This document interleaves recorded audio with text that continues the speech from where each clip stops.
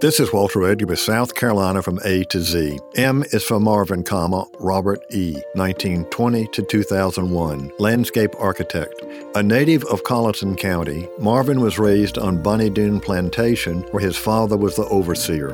As a child, he explored the Low Country's marshlands and forests, developing an appreciation for the land and the natural environment. Observing the work of New York landscape architects on the plantation's gardens, Marvin pursued a degree in horticulture at Clemson. After service in World War II, he studied landscape architecture at the University of Georgia.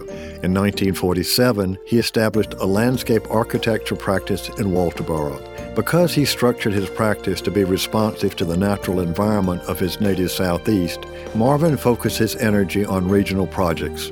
Uncompromising in his approach to the environment and his work, Robert E. Marvin influenced the next generation of landscape architects profoundly.